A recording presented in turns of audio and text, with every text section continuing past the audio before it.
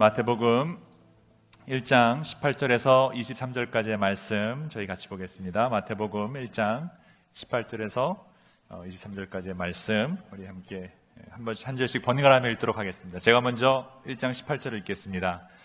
예수 그리스도의 태어나심은 이러하다. 그의 어머니 마리아가 요셉과 약혼하고 나서 같이 살기 전에 마리아가 성령으로 잉태한 사실이 드러났다.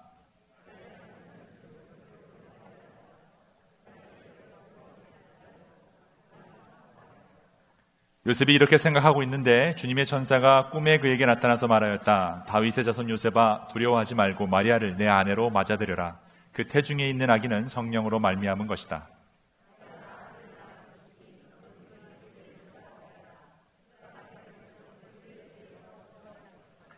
이 모든 일이 일어난 것은 주님께서 예언자를 시켜 이르시기를 보아라, 동정녀가 잉태하여 아들을 낳을 것이니 그의 이름을 임마누엘이라 할 것이다 하신 말씀을 이루려고 하신 것이다. 임마누엘은 번역하면 하나님이 우리와 함께 하시다는 뜻이다. 아멘. 지난 3주 동안 크리스마스 설교 시리즈를 전해드렸습니다. 그 제목은 하나님의 딜레마라는 제목이었는데요.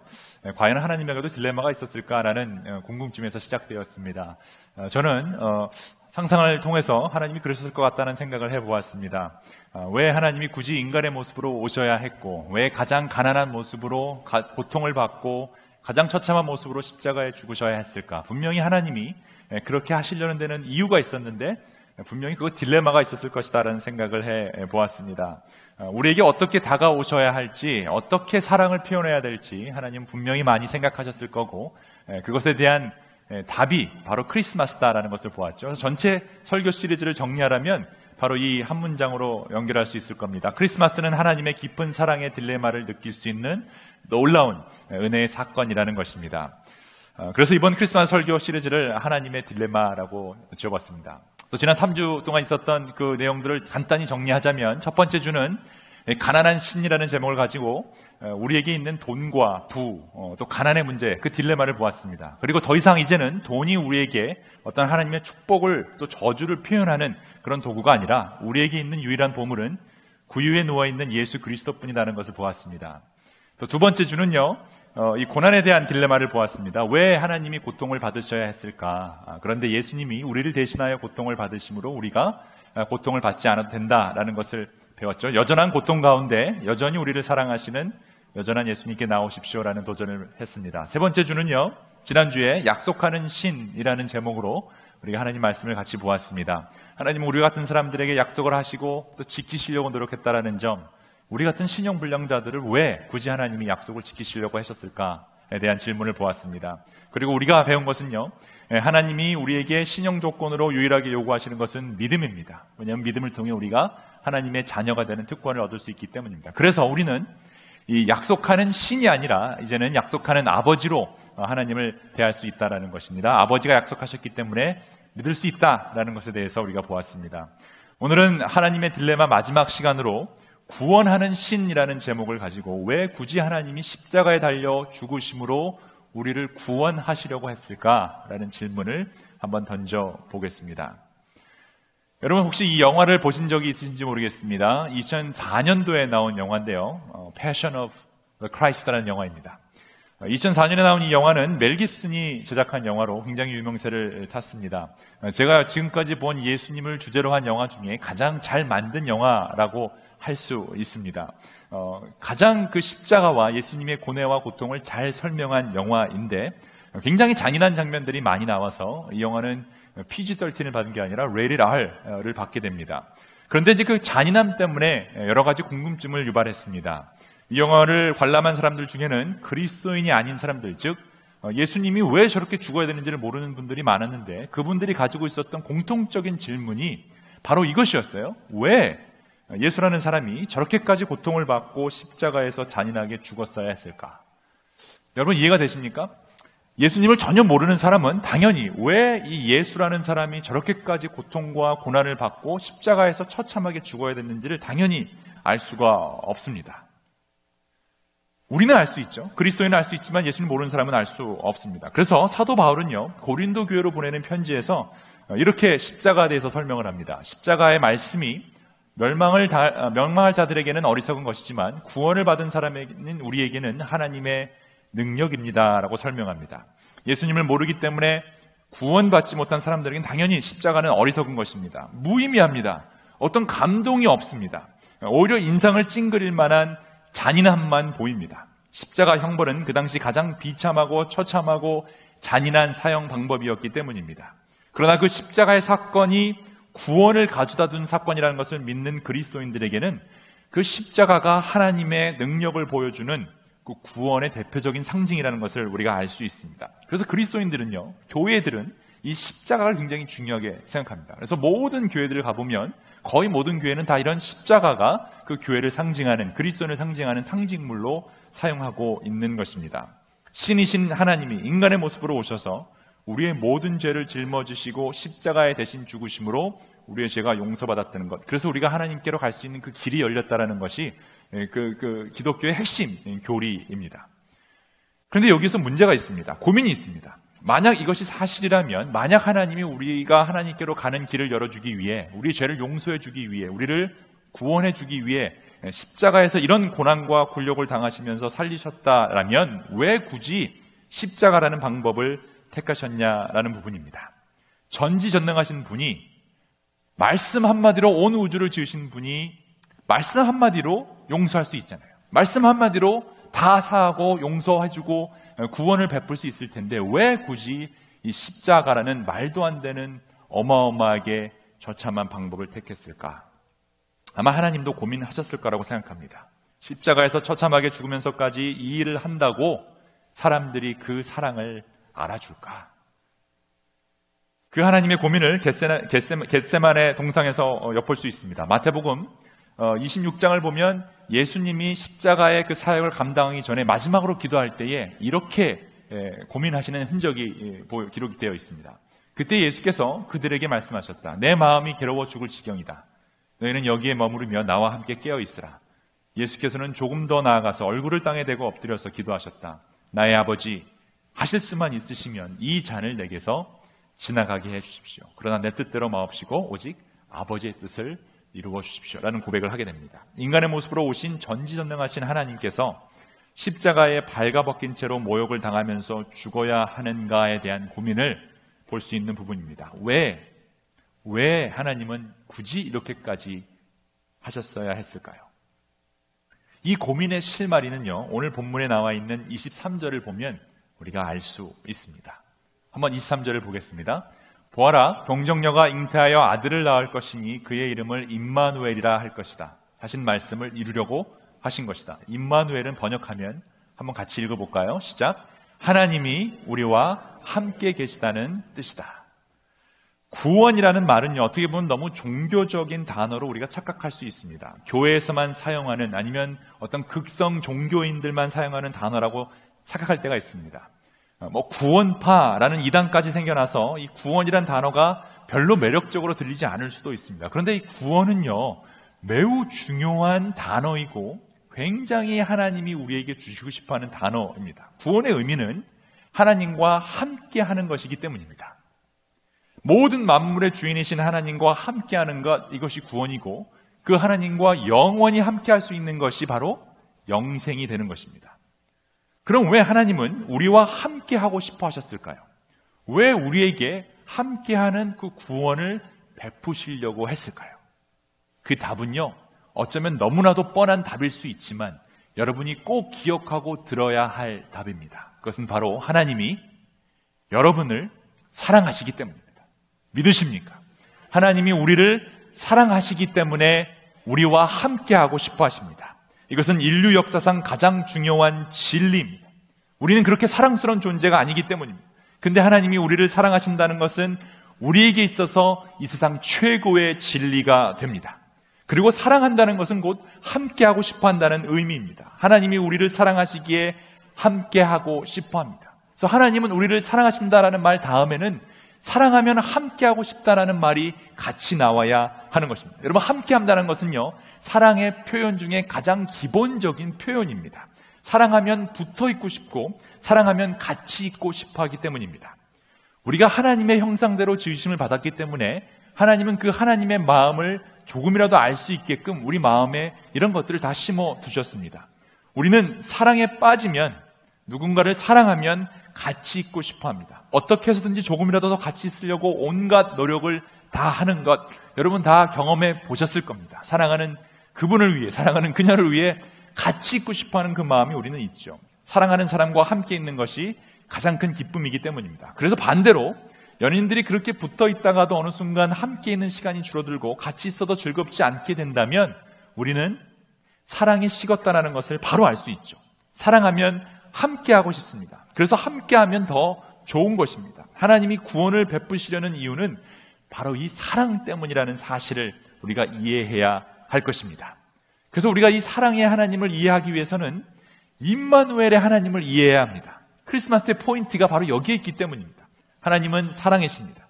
그리고 우리와 함께하고 싶어하는 사랑이십니다. 그래서 예수님이 이 땅에 오시면서 그 이름을 임마누엘이라 할 것이라고 했습니다. 임마누엘, 우리와 함께 하신다라는 뜻입니다. 근데 여러분 가만히 성경을 들여다보면요, 조금 이상할 수 있습니다. 왜냐하면 임마누엘이라 하라라는 말씀이 23절에 나오는데 21절에는 먼저 이렇게 나옵니다. 마리아가 아들을 낳을 것이 너는 그 이름을 예수라 하라. 그가 자기 백성을 그들의 죄에서 구원하실 것이다. 그리고 나서 그 다음에 나오는 게 임마누엘인데 이름을 예수라고 먼저 하라고 했습니다. 예수라는 이름은 이 여호수아에서 나온 이름과 같습니다. 구원자라는 뜻입니다. 예수는 구원자라는 뜻입니다. 그런데 23절에 그 이름이 임마누엘하라고 할 것이다 라는 예언이 이루어지기 위해서 이렇게 됐다라고 하고, 임마누엘을 번역하면 하나님이 우리와 함께 계시다라고 얘기합니다. 21절과 23절이 멀리 떨어져 있다면 마태가 잘못 기록을 했거나 실수가 있다라고 볼 수 있습니다. 그런데 매우 가까운 곳에 붙어 있죠. 그리고 이 마태가 마가복음을 썼을 때는 이런 구절들, 뭐 21절, 23절 이런 게 없었습니다. 그냥 쭉 되어 있었기 때문에 같은 맥락에서 이거는 봐야 됩니다. 그러니까 마태가 실수로 이름을 예수라 하라, 아니다, 이름을 임마누엘 하라 이렇게 한 것이 아니라 이 두 가지는 결국 같은 의미라는 것을 우리가 알 수 있습니다. 예수, 즉 구원자라는 의미를 가진 그 이름은 임마누엘, 즉 하나님이 함께 하신다라는 의미라는 거죠. 다시 말하면 구원의 의미는 하나님과 함께 한다라는 것입니다. 이것이 원래 창조 때부터 하나님이 우리에게 주신 목적이었습니다. 임마누엘의 하나님을 알려면 그래서 창세기부터 시작해야 합니다. 태초에 천지를 창조하신 하나님이 빅뱅으로 온 우주를 시작하셨습니다. 어느 순간 우리가 있는 이 우주가 뱅 하고 시작되었다는 그 믿음이 여러분 아인슈타인을 비롯한 최고의 과학자들이 믿고 있는 믿음이고, 이것이 창세기 1장 2절에 기록되어 있는 하나님의 말씀이기도 합니다. 하나님이 이르시되 빛이 있으라 하니 뱅 하고 빛이 있었다. 그래서 빅뱅이 된 건데, 더 자세한 이 과학에 대한 내용은 3월 달에 우리 김영걸 교수님과 함께하는 과학과 신학 시간에 여러분 들으시면 더 잘 들을 수 있을 겁니다. 중요한 것은 과학과 신학, 과학과 성경이 상반되는 것이 아니라 결국 과학은 하나님이 만드신 창조 질서를 보여주는 아주 좋은 증거물이라는 것을 우리가 기억해야 할 것입니다. 어쨌든 태초에 하나님이 온 우주를 만드신 후에 드디어 사람이 등장하는데, 하나님이 사람을 창조하신 후에야 하나님은 참 좋았다라는 표현을 하십니다. 하나님의 창조물은 남자와 여자라는 사람의 등장으로 완성되었다는 것을 알 수 있고, 그래서 하나님은 그들을 바라보시며 참 좋았다라는 표현과 함께 그들과 함께 있는 것을 제일 좋아하셨습니다. 그래서 에덴 동산에 사람들을 두시고 하나님은 그들과 함께 있을 수 있는 방법을 가르쳐 주셨는데, 그것은 자유함이었어요. 자유롭게 하고 싶은 대로 먹고 싶은 대로 살아라. 하나님과 함께 있으면 주의 영이 계신 곳에 자유함이 있기 때문이죠. 근데 진정한 자유함이란 어떤 법이 있어야 합니다. 그래서 하나님이 유일하게 법 하나를 주시게 되는데, 그 법이 바로 선악과를 먹지 말라라는 유일한 법입니다. 그 이유는 온전한 자유는 법을 어길 수 있는 자유까지 포함해야 하기 때문입니다. 자유롭게 사랑하는 것, 자유롭게 하나님을 선택하고 하나님께 순종하는 것이 하나님이 우리에게 바라시는 유일한 것이었기 때문입니다. 그것 하나만 지키면 됩니다. 예수님도 오셔서 딱 한 가지만 얘기했죠. 서로 사랑하라. 이상하게요, 아담과 하와도 그렇고 구약의 인물들도 그렇고 오늘날 우리들도 그렇고 그 하나를 못 지켜서 문제가 일어납니다. 이거는 꼭 지켜야 하는 것입니다. 우리가 자유롭게 하나님과 살기 위해서는 그 법이 꼭 필요합니다. 그래서 하나님은 그 법을 지키지 않았을 경우에 최악의 상황을 경고하시는데, 그 경고가 뭐냐면 바로 이것이죠. 선과 악을 알게 하는 나무의 열매는 먹어서는 안 된다. 그것을 먹는 날에는 너는 반드시 죽는다라는 표현을 하십니다. 여기서 죽는다라는 말의 개념이 성경에서 처음 등장하는데요. 그 뜻은 하나님과 더 이상 함께할 수 없다라는 뜻입니다. 우리는 하나님이 만드셨기 때문에 주인이신 하나님과 붙어 있어야 살아갈 수 있는 피조물입니다.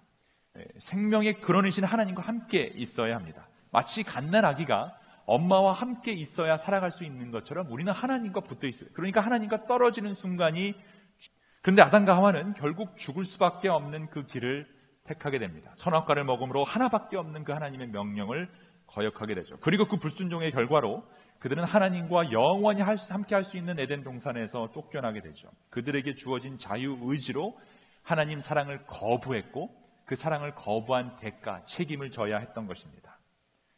그런데 너무나도 이상한 것은요, 하나님의 사랑은 여기서 끝나지 않았다라는 점입니다. 하나님은 그 후로도 하나님의 사랑을 거부한 이 사람들을 찾아가십니다. 노아를 통해서, 아브라함을 통해서, 또 이스라엘 민족을 통해 하나님은 계속 그들과 함께하고 싶어 하십니다. 하나님의 사랑은 그들을 포기하지 않습니다. 하나님은 사랑 그 자체이기 때문입니다. 여러분 그런 경험 해보셨는지 모르겠습니다. 너무 사랑해서 포기할 수 없었던 그 경험, 사랑하는 그녀 한눈에 반해서 몇 번 이고 가서 고백했지만 채이고 또 채이고 무시당하고 거부당하고, 근데 너무 그녀를 사랑해서 절대 포기할 수 없었던 그런 경험 여러분 있으신가요? 없으시군요. 우리 자녀들에게 그러지 않나요? 적어도 지금의 부부 상황이 그렇지 않다고 한다면 여러분 자녀들에게 적어도 그렇지 않을까요? 너무 사랑합니다. 시험 좀 못 봤다고, 성적 좀 안 나왔다고, 내가 보기에 형편없이 산다고 해서 그 자녀를 사랑하지 않고 포기하지 않죠. 설령 내 재산의 반을 가지고 집을 나가 도망갔다 하더라도 그 아들을 향한 아버지의 사랑은 포기할 수 없어 돌아올 날을 늘 기다리고 있는 것이 아버지의 사랑인 거죠. 너무 사랑해서 포기할 수 없었던 경험, 여러분 안 해보실지 모르겠지만 하나님은 있다라는 거예요.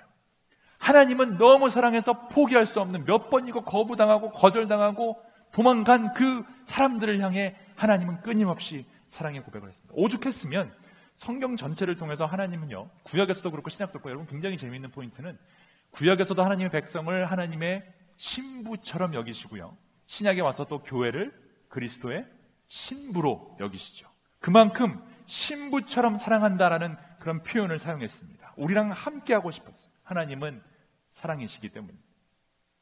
근데 문제가 있습니다. 하나님은 사랑하시고 하나님은 선하신 분이 맞지만 그와 동시에 하나님은 정의의 하나님이십니다.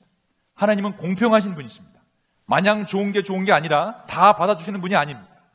선악을 유일하게 구별하실 수 있는 분이고 그 선악에 따른 보상과 심판을 정하시는 분이시기도 합니다. 그래서 하나님은 하나님의 백성을 사랑하시기에 계속해서 함께 하시고 싶었지만 그와 동시에 정의의 하나님이시기 때문에 그들의 악한 행위들을 심판하셔야 했습니다. 사랑하기에 책임도 물으신 것입니다. 그 첫 번째 예가 바로 아담과 하와 이야기에서 나옵니다. 다시 창세기 2장 10절로 돌아가 보면요, 선과 악을 알게 하는 나무의 열매를 먹으면 반드시 죽는다라고 하나님이 경고하셨습니다. 하나님이 선포하시면 반드시 이루어져야 합니다. 그날 아담과 하와는 선악과를 따먹었고 하나님 명령을 거역했으며 그들에게 주어진 자유의지로 하나님의 사랑을 거절했습니다. 그리고 그날 그들은 책임을 져야 했습니다. 죽음으로 불순종의 대가를 치루어야 했습니다. 그런데 이상하게도 그날 죽은 것은 아담과 하와가 아니라 아무 죄 없는 짐승 한 마리였습니다. 창세기 3장을 보면 하나님은 아담과 하와를 에덴 동산에서 쫓아내시면서 가죽옷을 만들어서 입히셨다라는 장면이 나옵니다. 아담과 그 아내에게 가죽옷을 여러분 지금 이 상황은 하나님이 가죽옷을 만들어줄 수 있는 그런 훈훈한 분위기가 아닙니다. 모든 자유를 주고 단 한 가지만 지켜달라고, 근데 그것까지도 어길 수 있는 자유를 주신 그 하나님이 지금 이 아담과 하와가 그 사랑을 거부한 상태, 하나님께 불순종한 상태입니다. 그래서 어겼기 때문에 누군가는 그 죄의 값을 치러야 하는 그런 상황이죠. 누군가는 죽어야 하는데 가죽옷이 여러분 말이 됩니까? 그런데 하나님은 가죽옷을 만들어 주셨습니다. 여러분 그 하나님의 마음이 느껴지십니까? 왜 죽인다더니 안 죽였냐? 하나님이 말을 바꾸시는 분이냐? 라는 생각이 드시나요? 아니면 이들을 향한 하나님의 애틋함, 여러분을 향한 하나님의 애틋함이 느껴지십니까? 하나님의 정의는 그날 처음으로 하나님 창조 세계에 죽음을 가져왔고 아담과 하와는 다시 한번 하나님과 함께 할 수 있는 기회가 주어집니다. 그런데 이게 계속해서 반복이 되죠. 사람들은 하나님께 죄를 지으면 짐승을 죽여 제사로 바치게 되고, 그러면 하나님이 그걸 보시고 못 이기는 척 사람들에게 다가가셨습니다. 그런데 사람들의 죄악은 끝날 줄 몰랐고 그들을 향한 하나님의 사랑도 끝날 줄 몰랐습니다. 그래서 하나님은 하나님이 사랑하는 사람들과 영원히 함께하는 방법을 고민하고 또 고민하셨을 겁니다. 그리고 고민의 결과가 바로 크리스마스와 십자가인 것입니다. 크리스마스는 우리와 함께하고 싶은 임마누엘의 하나님, 그 하나님의 사랑을 상징한다면, 하나님이 직접 우리에게 오신 거잖아요. 함께하고 싶은 그 사랑을 상징한다면 십자가는 불순종에 대한 책임을 묻는 하나님의 정의를 상징합니다. 이젠 짐승을 죽여서 얻은 가두곳으로는 도저히 커버할 수 없을 만큼 사람들의 죄악이 방대해졌어요. 한두 명의 죄를 한두 마리의 짐승으로 해결할 수가 없는 거예요. 수십억 명의 죄를 다 커버할 수가 없어요. 그래서 그것을 다 커버할 수 있는 유일한 대속제물은 수많은 사람들을 창조하신, 온 우주를 창조하신 하나님밖에는 없는 것입니다. 그래서 창조주 하나님은 직접 우리를 대신하여 죽는 방법을 택하신 것입니다. 마치 아담과 하와를 위해 아무런 죄 없는 짐승이 죽은 것처럼 아무런 죄 없는 하나님이 우리들을 위해 죽으신 것입니다. 어쩌면 하나님이 그러시는지도 모르겠어요. 내가 시작한 일이니 내가 책임져야겠다. 내가 감히 어떻게 하나님의 마음을 다 알 수 있겠냐마는, 여러분 이것만은 확실합니다. 하나님이 여러분을, 저를 너무 사랑하셔서 독생자를 주셨기 때문에 누구든지 그 예수의 이름을 믿는 자는 이제는 영원히 멸망치 않고 영원히 하나님과 함께 할 수 있는 특권을 주셨다라는 거예요. 영원히 함께 할 수 있는 특권, 이것이 바로 하나님의 구원입니다. 이것을 이루기 위해 예수님은 십자가에 달려 죽으셔야 했습니다. 죄가 없으신 가장 거룩하고 가장 정의로우신 하나님이 우리와 함께 하기 위해 가장 죄로 범벅진, 가장 추악한, 가장 더러운, 가장 불의한 방법인 십자가의 죽음으로 우리에게 가죽옷을 다 만들어 주셨습니다. 그래서 여러분, 예수 그리스도 외에는 다른 이름이, 구원이 이름이 없는 것입니다. 사람들에게 주어진 이름 가운데 우리가 의지하여 구원을 얻어야 할 이름은 하늘 아래 이 이름밖에 다른 이름이 없습니다. 예수, 임마누엘, 구원자, 하나님이 함께 하심. 이렇게까지 했는데 그 사랑을 거부한다는 것은 정말 여러분 어리석고 미련한 것입니다. 이렇게까지 했는데 그 사랑을 몰라준다는 것은 여러분 도대체 어떻게 해야 될지를 모르겠어요. 근데 너무나 신기한 것은요, 이렇게까지 하나님이 하셨는데 아직도 이 십자가의 사랑을 거부하는 사람이 있는 걸 보면 하나님이 우리를 사랑하시는 게 맞아요. 왜냐하면 온전한 사랑은 그것까지 거부할 수 있는 자유를 보장해야 되기 때문이에요. 하나님은 여러분을 로봇으로 만들지 않았어요. 프로그램화 시키지 않았어요. 자유를 주셨고 자유롭게 하나님을 사랑할 수 있는 그 특권을 주셨습니다. 그래서 여러분, 그 하나님의 사랑을 오늘 선택하시기 바랍니다. 여러분, 이것을 아셔야 합니다. 하나님의 사랑은, 이 마지막 사랑을 거부하는 사람들에게 남은 것은 마지막 심판뿐입니다. 여러분에게 주어진 이 마지막 사랑의 기회, 이 십자가의 기회, 크리스마스 기회를 꼭 잡으시기 바랍니다. 말씀을 마치도록 하겠습니다. 하나님은 여러분과 함께하고 싶으셔서 저 높고 높은 곳에서 이 낮고 낮은 곳으로 오신 것, 그날이 바로 크리스마스입니다. 근데 혹시라도 가난 때문에 그 하나님의 사랑을 알아보지 못할까? 이제는 더 이상 돈이 하나님의 축복의 정도를 나타내지 않는다라는 것을 알려주셨습니다. 돈보다 더 중요한 것을 주셨는데 그것이 바로 예수라는 우리의 보물입니다. 돈이, 부자가, 또 가난함이 이제는 우리의 행복을 좌우할 수 없습니다. 오직 예수님만이 우리의 기쁨이십니다. 혹시 고통 때문에, 고난 때문에 예수님을 못 알아볼까봐 예수님은 우리가 경험해야 할 모든 고난과 고통을 다 경험하셨습니다. 아직까지는 물론 이 세상이 고통스럽습니다. 주님 오시는 그날까지는 계속해서 사탄 마귀가 지배하는 세상이 될 겁니다. 그래서 여전한 고통 가운데 여전히 우리를 사랑하시는 여전한 예수님께 나오는 방법만이 우리가 그것을 이길 수 있는 방법입니다. 혹시라도 약속을 지키지 못하고 좌절할까봐, 혹시라도 여러분의 삶이 제대로 살고 있지 못할까봐 하나님이 대신 약속을 다 지켜주셨습니다. 어차피 우리는 약속을 지킬 수 없는 나약한 인간들입니다. 신용불량자들이죠. 그래서 하나님은요, 아예 그 신용불량자들을 자녀 삼으셨어요. 그래서 혹시 약속을 못 지키더라도, 아마 여러분 가운데 있을 거예요. 하나님, 제가 저 사람 용서하고 이 사람 사랑하고 이제 이렇게 선하게 살겠습니다 라고 다짐하고 약속했는데 그것이 어겨졌다 하더라도 우리를 신용불량자로 내쫓지 않으십니다. 왜냐하면 우리 하나님은 이제 아버지가 되셨기 때문입니다. 그리고 아버지가 약속하셨기 때문에 우리는 믿을 수가 있는 것입니다. 혹시라도 그 이름을 잊어버릴까봐 예수 임마누엘을 우리에게 거저 주셨습니다. 그리고 이 예수 임마누엘이라는 것을 거저 주시면서 이 하나를 꼭 기억하라고 오늘 하나님이 여러분에게 말씀하십니다. 나를 사랑하시는 하나님이 나와 함께하고 싶어 하십니다. 여러분 믿으십니까? 우리 한번 같이 읽으면서 여러분 스스로에게, 여러분 영혼에게 한번 선포하시기 바랍니다. 시작. 나를 사랑하시는 하나님이 나와 함께하고 싶어 하십니다. 그러니 슬픈 마음 있는 분들과 몸과 영혼 병든 분들은 누구든지 예수의 이름을 부르시기 바랍니다. 누구든지 그 이름을 부르면, 누구든지 그 이름을 믿으면 하나님이 함께하는 구원을 얻게 됩니다. 메리 크리스마스. 주님이 오셨습니다. 주님이 오셨습니다. 우리 한번 기도하겠습니다.